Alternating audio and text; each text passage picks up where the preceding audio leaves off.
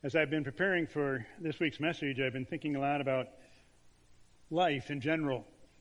And how sometimes life is so smooth and so good and so easy and filled with fun, and at other times it's filled with all kinds of twists and turns and surprises. Last week I stood before you and welcomed you and said a special thing about Father's Day. We had a wonderful video about it and wonderful worship service, and went out for dinner with Barb and with our granddaughter, and got home, opened some presents, and then I picked up this card from one of my sons. It says, "To the boss of our family." Whoops, sorry, Mother's Day was last month. Happy Father's Day anyway. Talk about a twist and a turn. Where did I go wrong? I don't know. But what does that have to do with today? Probably not much, except that we're looking at the simple life, which also is filled with twists and turns and surprises. We're going to be looking at Matthew, the 6th chapter, starting at verse 24. I will read it in a few moments as part of the message, but if you'd like to turn to it now, feel free to do that. Let's pray. Lord God, may these words be yours and not mine, that you might accomplish your purpose through them. Through Christ our Lord we pray. Amen. Here's a reflective question. That means you don't have to answer it out loud. Are you living a simple life? I suppose it'd help to know what's a simple life. So let's take a look. There's a dictionary definition of simple, and it says easily understood or done. Straightforward, easy, uncomplicated. So I'll ask again, are you living a simple life?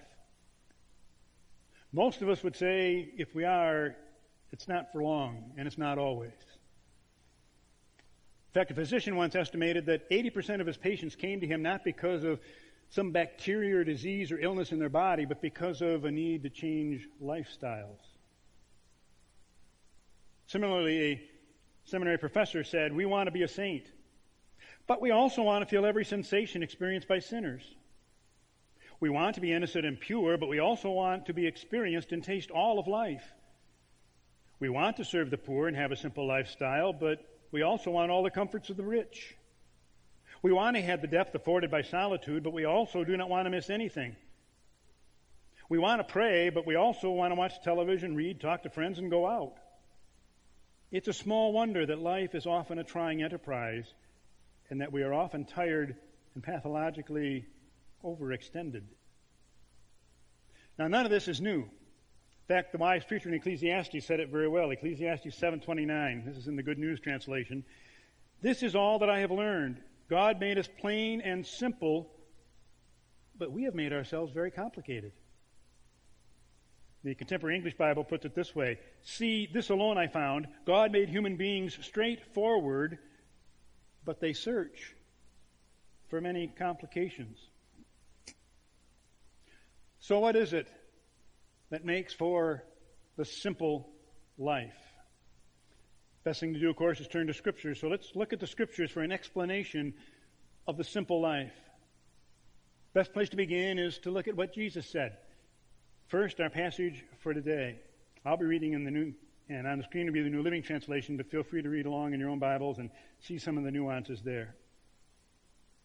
No one can serve two masters, for you will hate one and love the other. You will be devoted to one and despise the other. You cannot serve God and be enslaved to money. That is why I tell you not to worry about everyday life, whether you have enough food and drink or enough clothes to wear. Isn't life more than food and your body more than clothing? Look at the birds. They don't plant or harvest or store food in barns, for your heavenly Father feeds them. And aren't you far more valuable to Him than they are? Can all your worries add a single moment to your life? And why worry about your clothing? Look at the lilies of the field, how they grow. They don't work or make their clothing, yet Solomon in all his glory was not dressed as beautifully as they are. And if God cares so wonderfully for the wildflowers that are here today and thrown into the fire tomorrow, He will certainly care for you. Why do you have so little faith? So don't worry about these things, saying, what will we eat? What shall we drink? What will we wear? These things dominate the thoughts of unbelievers. But your heavenly Father already knows all your needs. Seek the kingdom of God above all else and live righteously, and He will give you everything you need.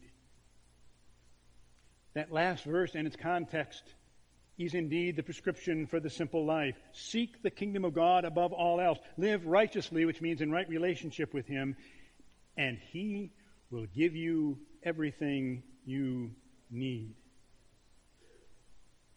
But this was not just a one-time message of Jesus. He said it often in different contexts and with different images. Think, for example, of Luke 12:15. Watch out. Be on your guard against all kinds of greed. Life does not consist in an abundance of possessions. Luke 12, beginning in verse 16. Jesus told a parable. The ground of a certain rich man yielded an abundant harvest. He thought to himself, what shall I do? I have no place to store my crops. Then he said, this is what I'll do. I will tear down my barns and build bigger ones, and there I will store my surplus grain. And I'll say to myself, you have plenty of grain laid up for many years. Take life easy. Eat, drink, and be merry. But God said to him, you fool, this very night your life will be demanded from you. Then who will get what you have prepared for yourself? This is how it will be with whoever stores up things for themselves, but is not rich toward God. Now, lest you think I'm coming after all of us for having too many possessions, the issue is not necessarily possessions in and of themselves. The issue here is there is something far more valuable than possessions that captivates us. And we cannot let our possessions possess us. In the same vein, we are not to let our ambitions or our position, our power or our privilege or our relationships, our desire for success or for acceptance or for love to dominate us. So Jesus had some other things to say. Matthew, the 13th chapter, verse 45. Again, the kingdom of heaven is like a merchant looking for fine pearls. When he found one of great value, he went away and sold everything he had and bought it. To the disciples in Matthew 19, Jesus said, everyone who has left houses or brothers or sisters or father or mother or wife or children or fields for my sake will receive 100 times as much and will inherit eternal life. But many who are first will be last. Many who are last will be first. Mark chapter 8. Whoever wants to be my disciple must deny themselves, take up their cross, and follow me. For whoever wants to save their life will lose it. Whoever loses their life for me and for the gospel will save it. What good is it for someone to gain the whole world, yet forfeit their soul? Or what can anyone give in exchange for their soul? If anyone is ashamed of me and my words in this adulterous and sinful generation, the Son of Man will be ashamed of them when he comes in his Father's glory with the holy angels. And Jesus in John 12, foreshadowing his own death, said, I tell you the truth, unless a kernel of wheat falls to the ground and dies, it remains only a single seed. But if it dies, it produces many seeds. The man who loves his life will lose it, while the man who hates his life in this world will keep it for eternal life. Straightforward, easy, uncomplicated. Seek the kingdom of God above all else. Live righteously, and he will give you everything you need. In his classic work, Celebration of Discipline, Richard Foster said it this way: the central point for the discipline of simplicity is to seek the kingdom of God and the righteousness of his kingdom first, and then everything necessary will come in its proper order. It is impossible to overestimate the importance of Jesus' insight at this point. Everything hinges upon maintaining the first thing as first. Nothing must come before the kingdom of God, including the desire for a simple lifestyle. The simple life is experienced through focusing on Jesus always and in all things. We need to get rid of the surrounding clutter. It's a matter of focus and trust. Dietrich Bonhoeffer, who was martyred for his faith, hit the nail on the head when he said, "When Christ calls a man, he bids him come and die." Not in pursuit of something for oneself. All things are ours already in Jesus. Not in order to make something of oneself. Our lives are hidden with Christ in God. Rather, in order to serve, in order to help others, in the name of Jesus Christ. Followers of Jesus are free for such service. And such service belongs to and authenticates genuine witness to the crucified, risen Savior. Let me draw what hopefully is a more practical analogy. You who are parents, what happened to your wishes and your desires and your expectations and wants when your children were born? Gone. Well, maybe not gone, but they certainly were no longer in first place. The kids took control. Now, you didn't hate yourself for having children. There might have been some days you wondered, but you didn't hate them for having children. But you came to the discovery and learned the fact that your needs, wants, and desires and ambitions needed to be under someone else's. Someone else's was first. In the very same way, when we accept Jesus Christ as Savior and Lord, when we ask Him to take over our lives, we lose ourselves in Jesus Christ's desires and wants. We need to set our life's GPS on Jesus so our heart and lives always lead to and point to Him. Then it is that we will live the simple life.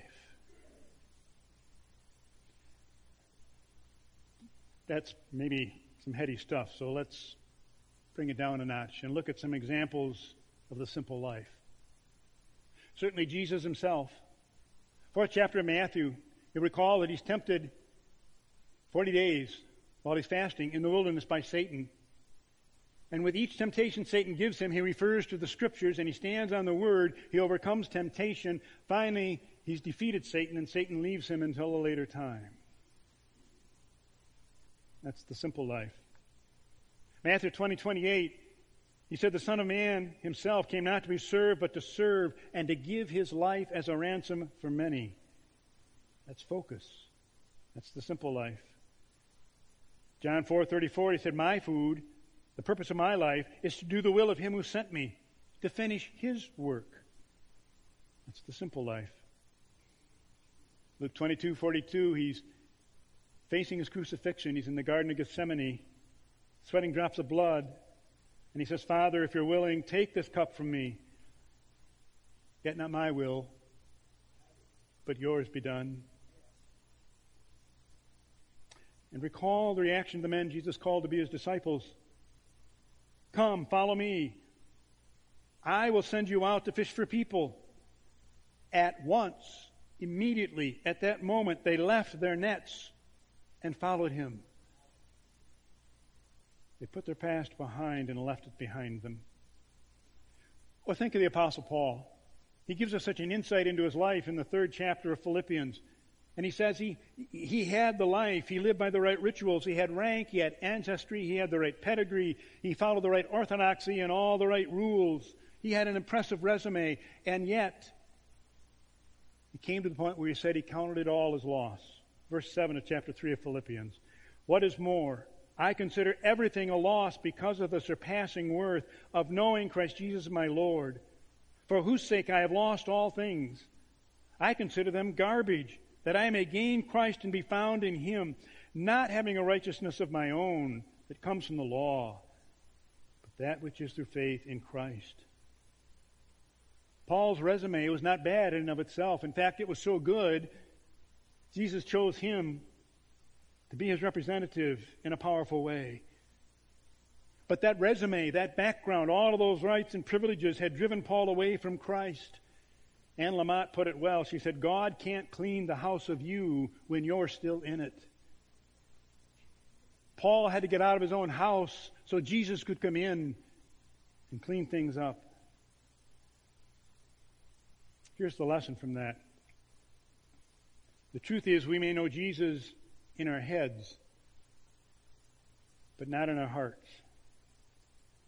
The biblical word to know means an intimacy of heart and soul, mind and body. It's an intertwining of whole beings and souls.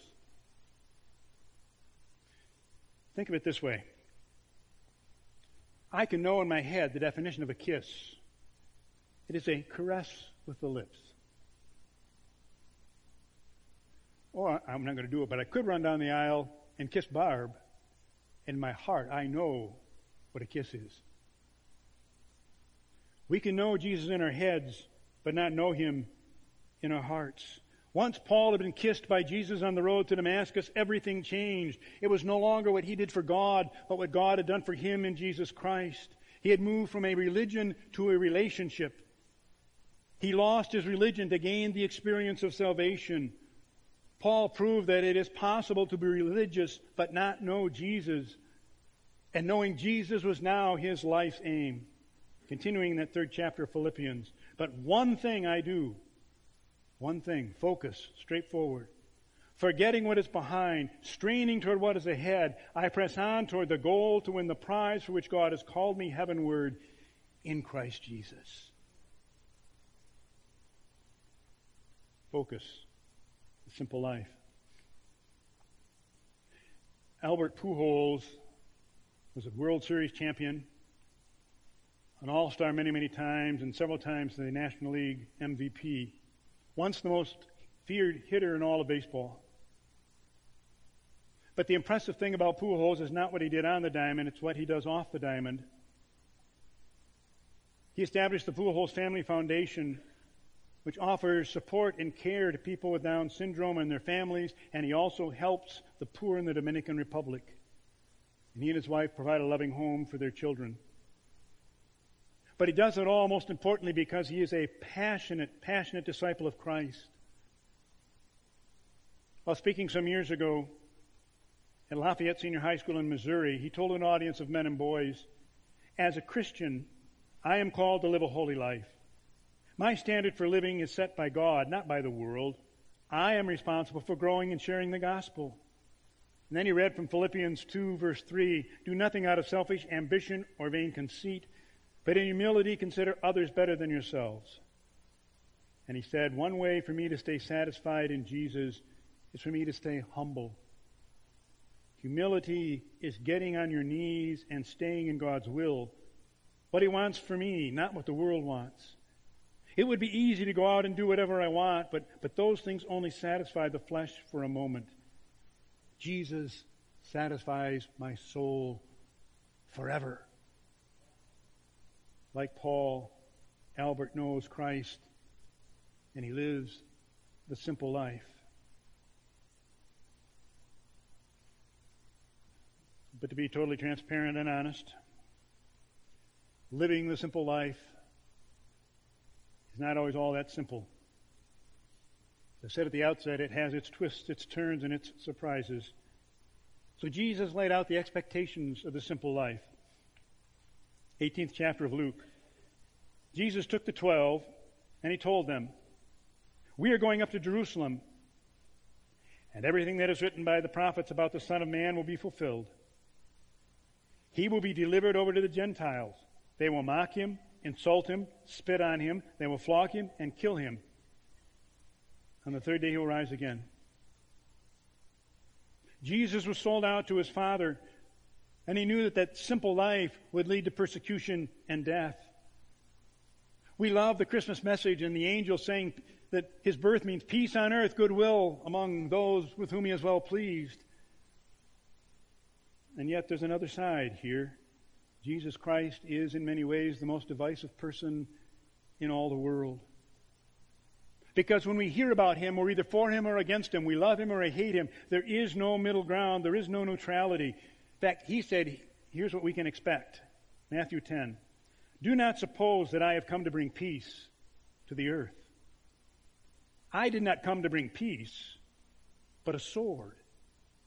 For I have come to turn a man against his father, a daughter against her mother, a daughter-in-law against her mother-in-law. A man's enemies will be the members of his own household." Certainly not the way to win friends and influence people, is it? Jesus is the great divide between the kingdom of heaven and the kingdoms of this world. So he said it again in Matthew 10. "Anyone who loves their father or mother more than me is not worthy of me. Anyone who loves their son or daughter more than me is not worthy of me. Whoever does not take up the cross and follow me is not worthy of me. Whoever finds their life will lose it. Whoever loses their life for my sake will find it. So here's the point to which we're headed today. To focus on Jesus and live the simple life is to experience persecution. I love how Meister Eckhart said it years ago. The true followers of Jesus are absurdly happy, totally fearless, and almost always in trouble. You know, we can sing that song that just grips my soul, I Speak Jesus.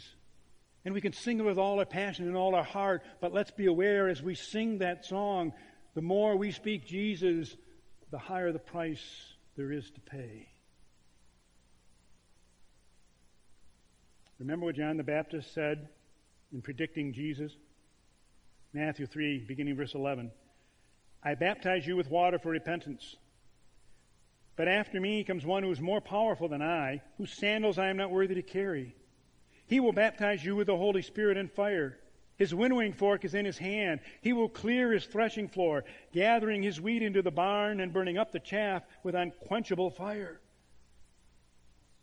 So indeed, Jesus warned his disciples, Matthew 10, verse 16, I am sending you out like sheep among wolves. Therefore be as shrewd as snakes and innocent as doves. Be on your guard. You will be handed over to the local councils and be flogged in the synagogues.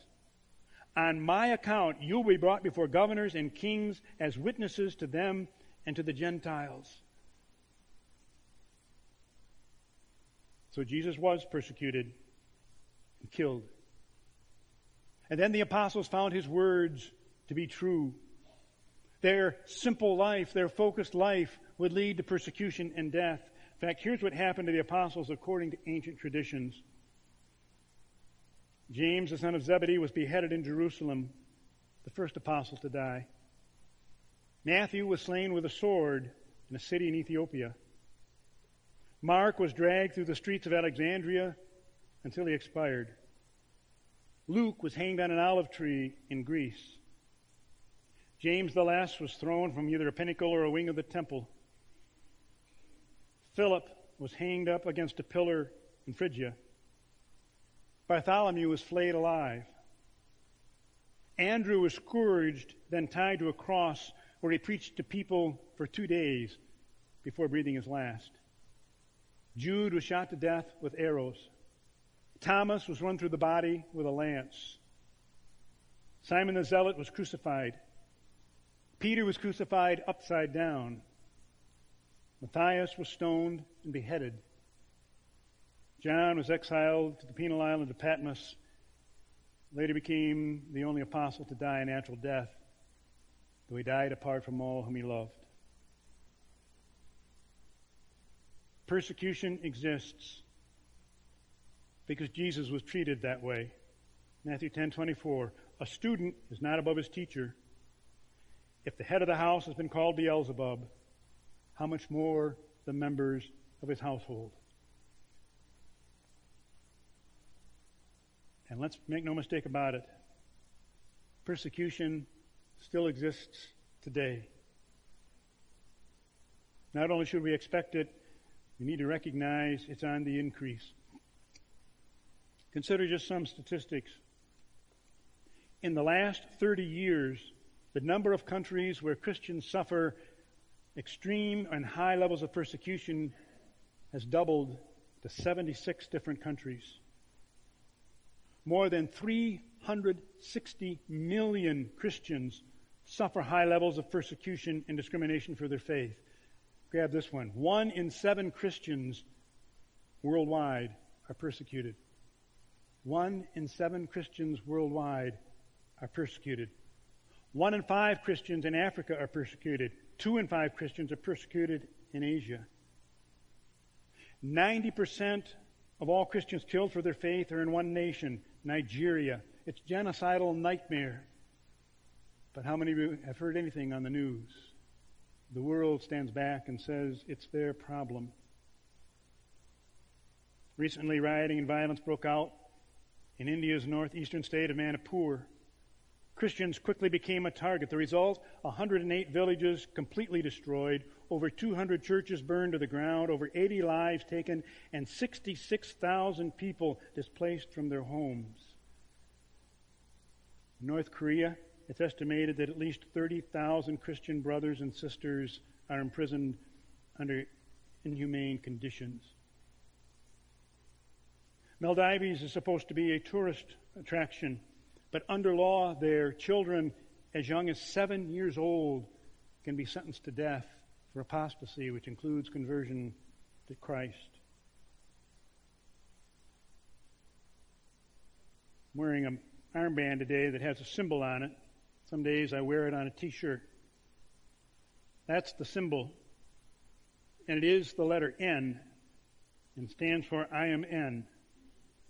The history behind it is simply this.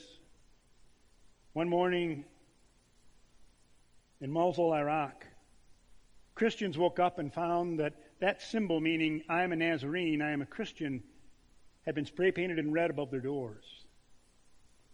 That enabled the terrorists to come to each one of those doors and say, you have a choice.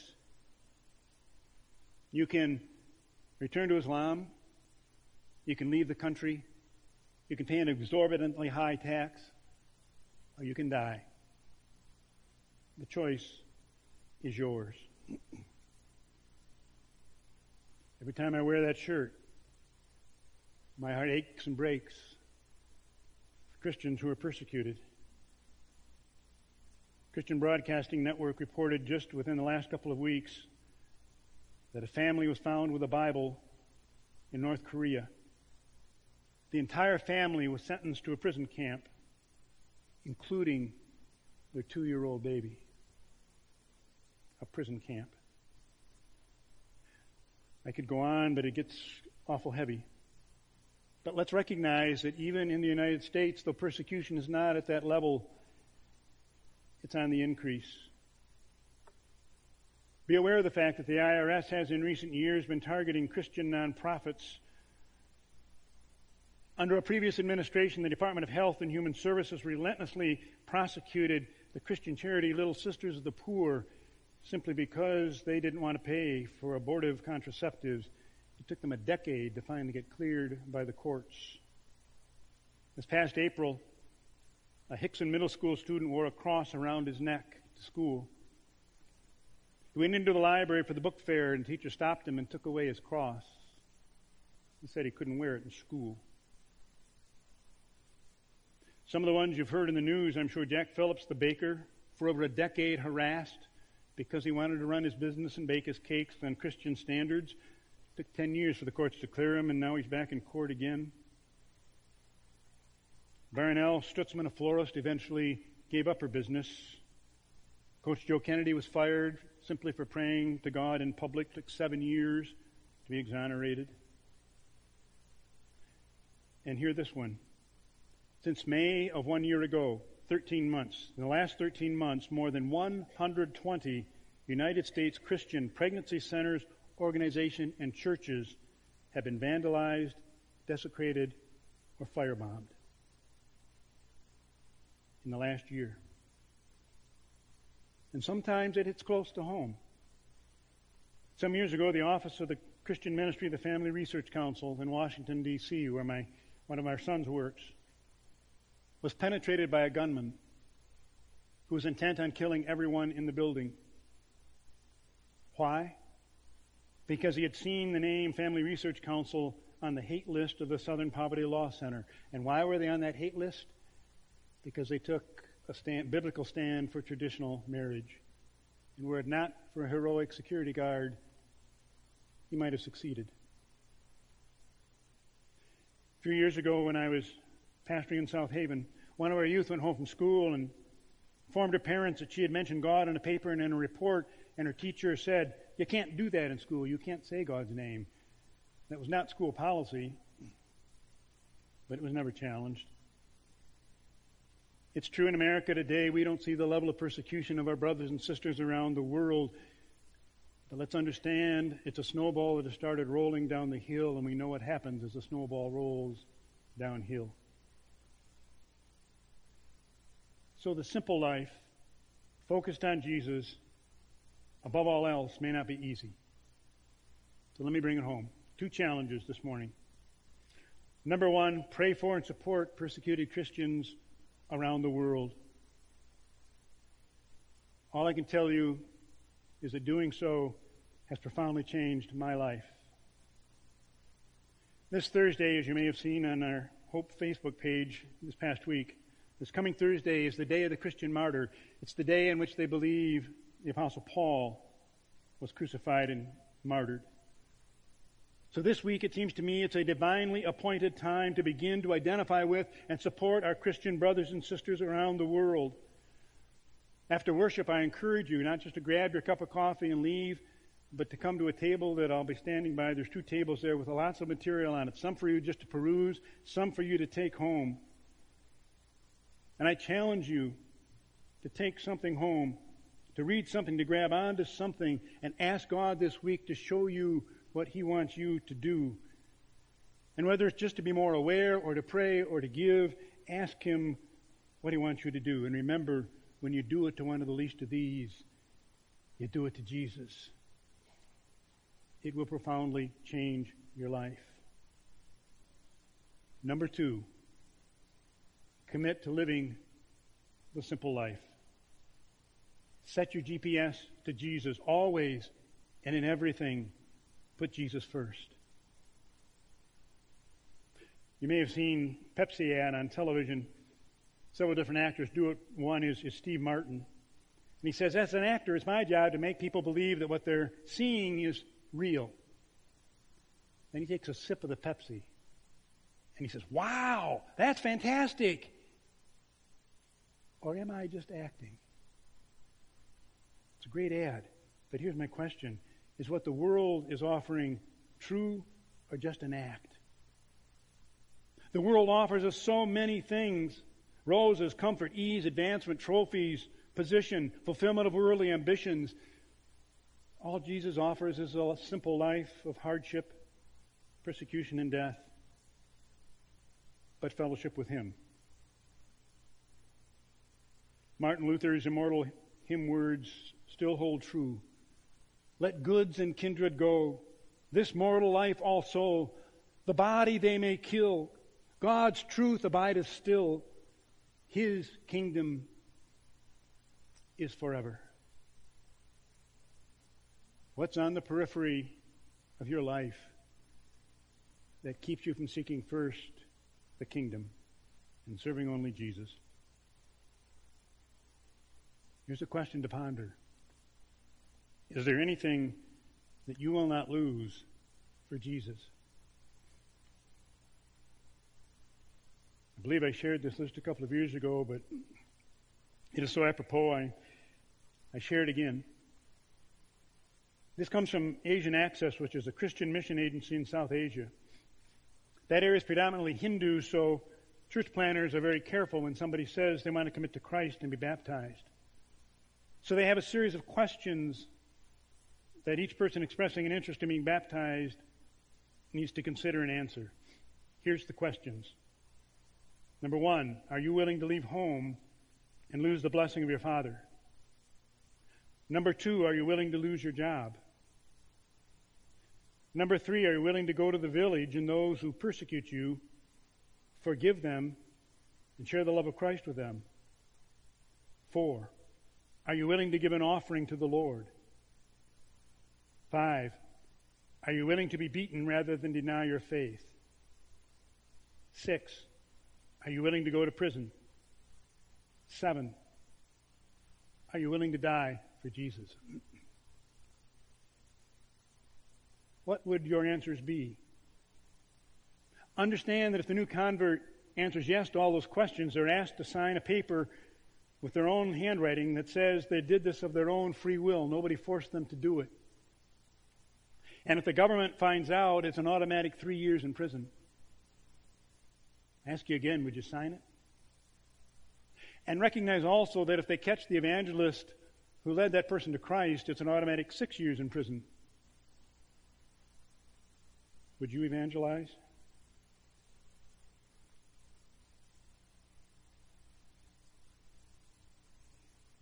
Here's the risk. They're behind bars for speaking the name of Jesus.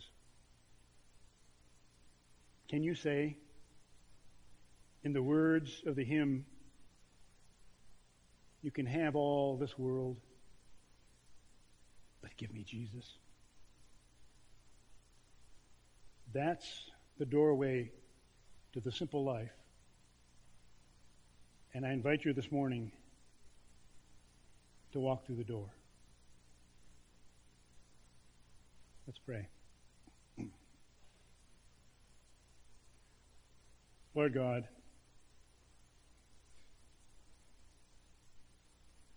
speak to us what we need to hear. It sounds so simple, and yet it doesn't. You know our hearts. You know our minds. You can search us and know our thoughts.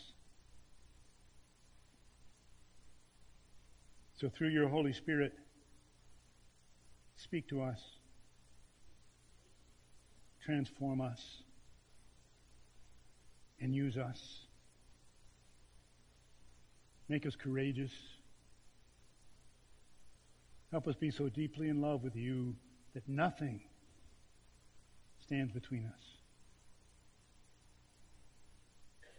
It's the prayer we raise in the name of Jesus Christ. Amen.